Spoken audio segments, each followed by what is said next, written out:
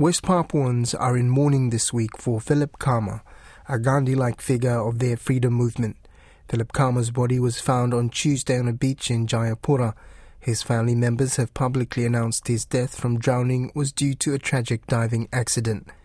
Often referred to affectionately as Bapa or Father, Philip Khama was respected by minority groups across Indonesia for his integrity and non-violent but unwavering campaign for West Papuan independence. A survivor of the 1998 Biak massacre, Philip Khama was wounded and jailed but later pardoned.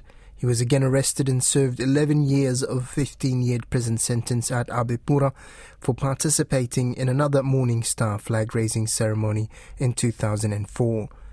Thousands of Papuans have been gathering in Jayapura ahead of his funeral, which will be held upon the arrival of his mother and other family members.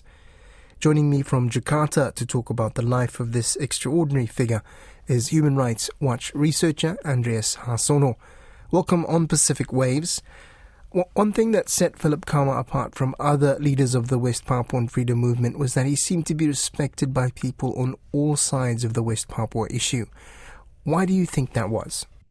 I think, first of all, it is because of his personal appearance. He looked like, quote-unquote, scary because he is big. He doesn't cut his beard. He vowed he will not cut his beard until Papua is independent. And it is long. And he usually around his neck, put his beard around his neck. But once you talk to him, you will know that he is humble, he is gentle, he is a gentle giant, speak eloquently, speak very articulate, not afraid to express his opinion, including if we disagree. So I think that is the character of him. And of course, he is consistent, he's a man of integrity.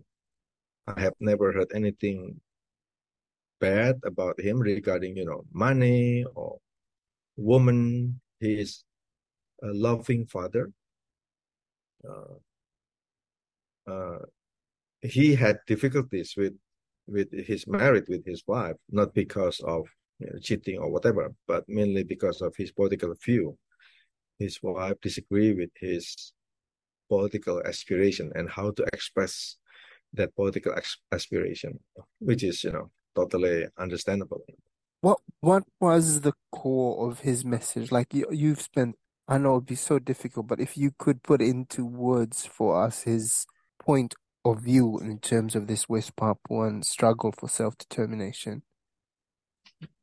He liked to say that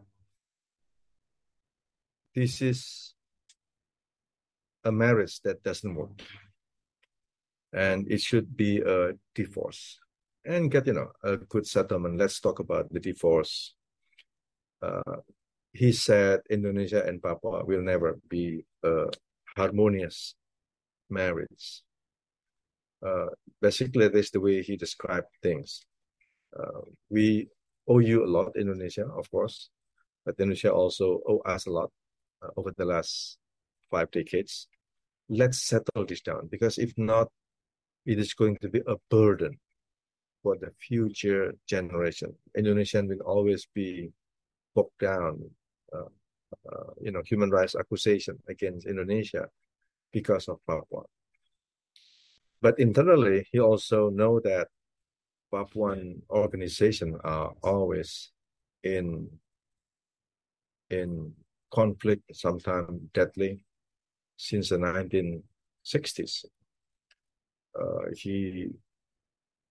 He knows very well the egos of many Papuan leaders inside or outside Papua.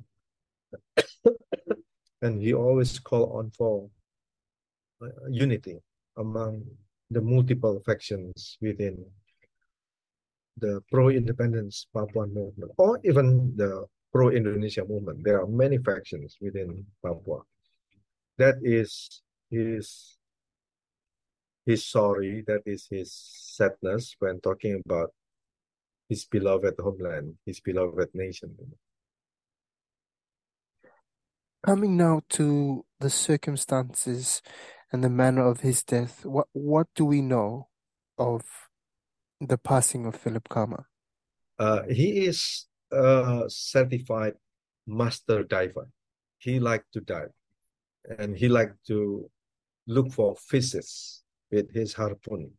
He almost did it every Sunday after his release from the prison, while he is, in still in at home in Jayapura if he's not traveling. He was often got trouble inside the sea. October 29, he went to the sea with his brother-in-law and the brother-in-law's son, who is of course his nephew. They are very close. So they went to swim on Base G, his regular place.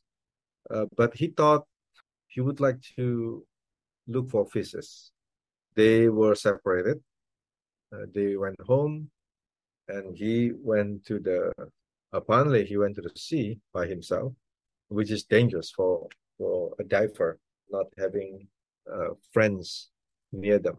According to his daughter, who had the external autopsy, she announced, Andrefina Karmas, she announced in a news conference that her father had died because of accident, because of drowning. And the body was only found on Tuesday, meaning more than 24 hours later. The last time he was seen was Sunday, 6 p.m., and the body was found on Tuesday, 7 a.m. He died because of accident. He died because doing what he loved.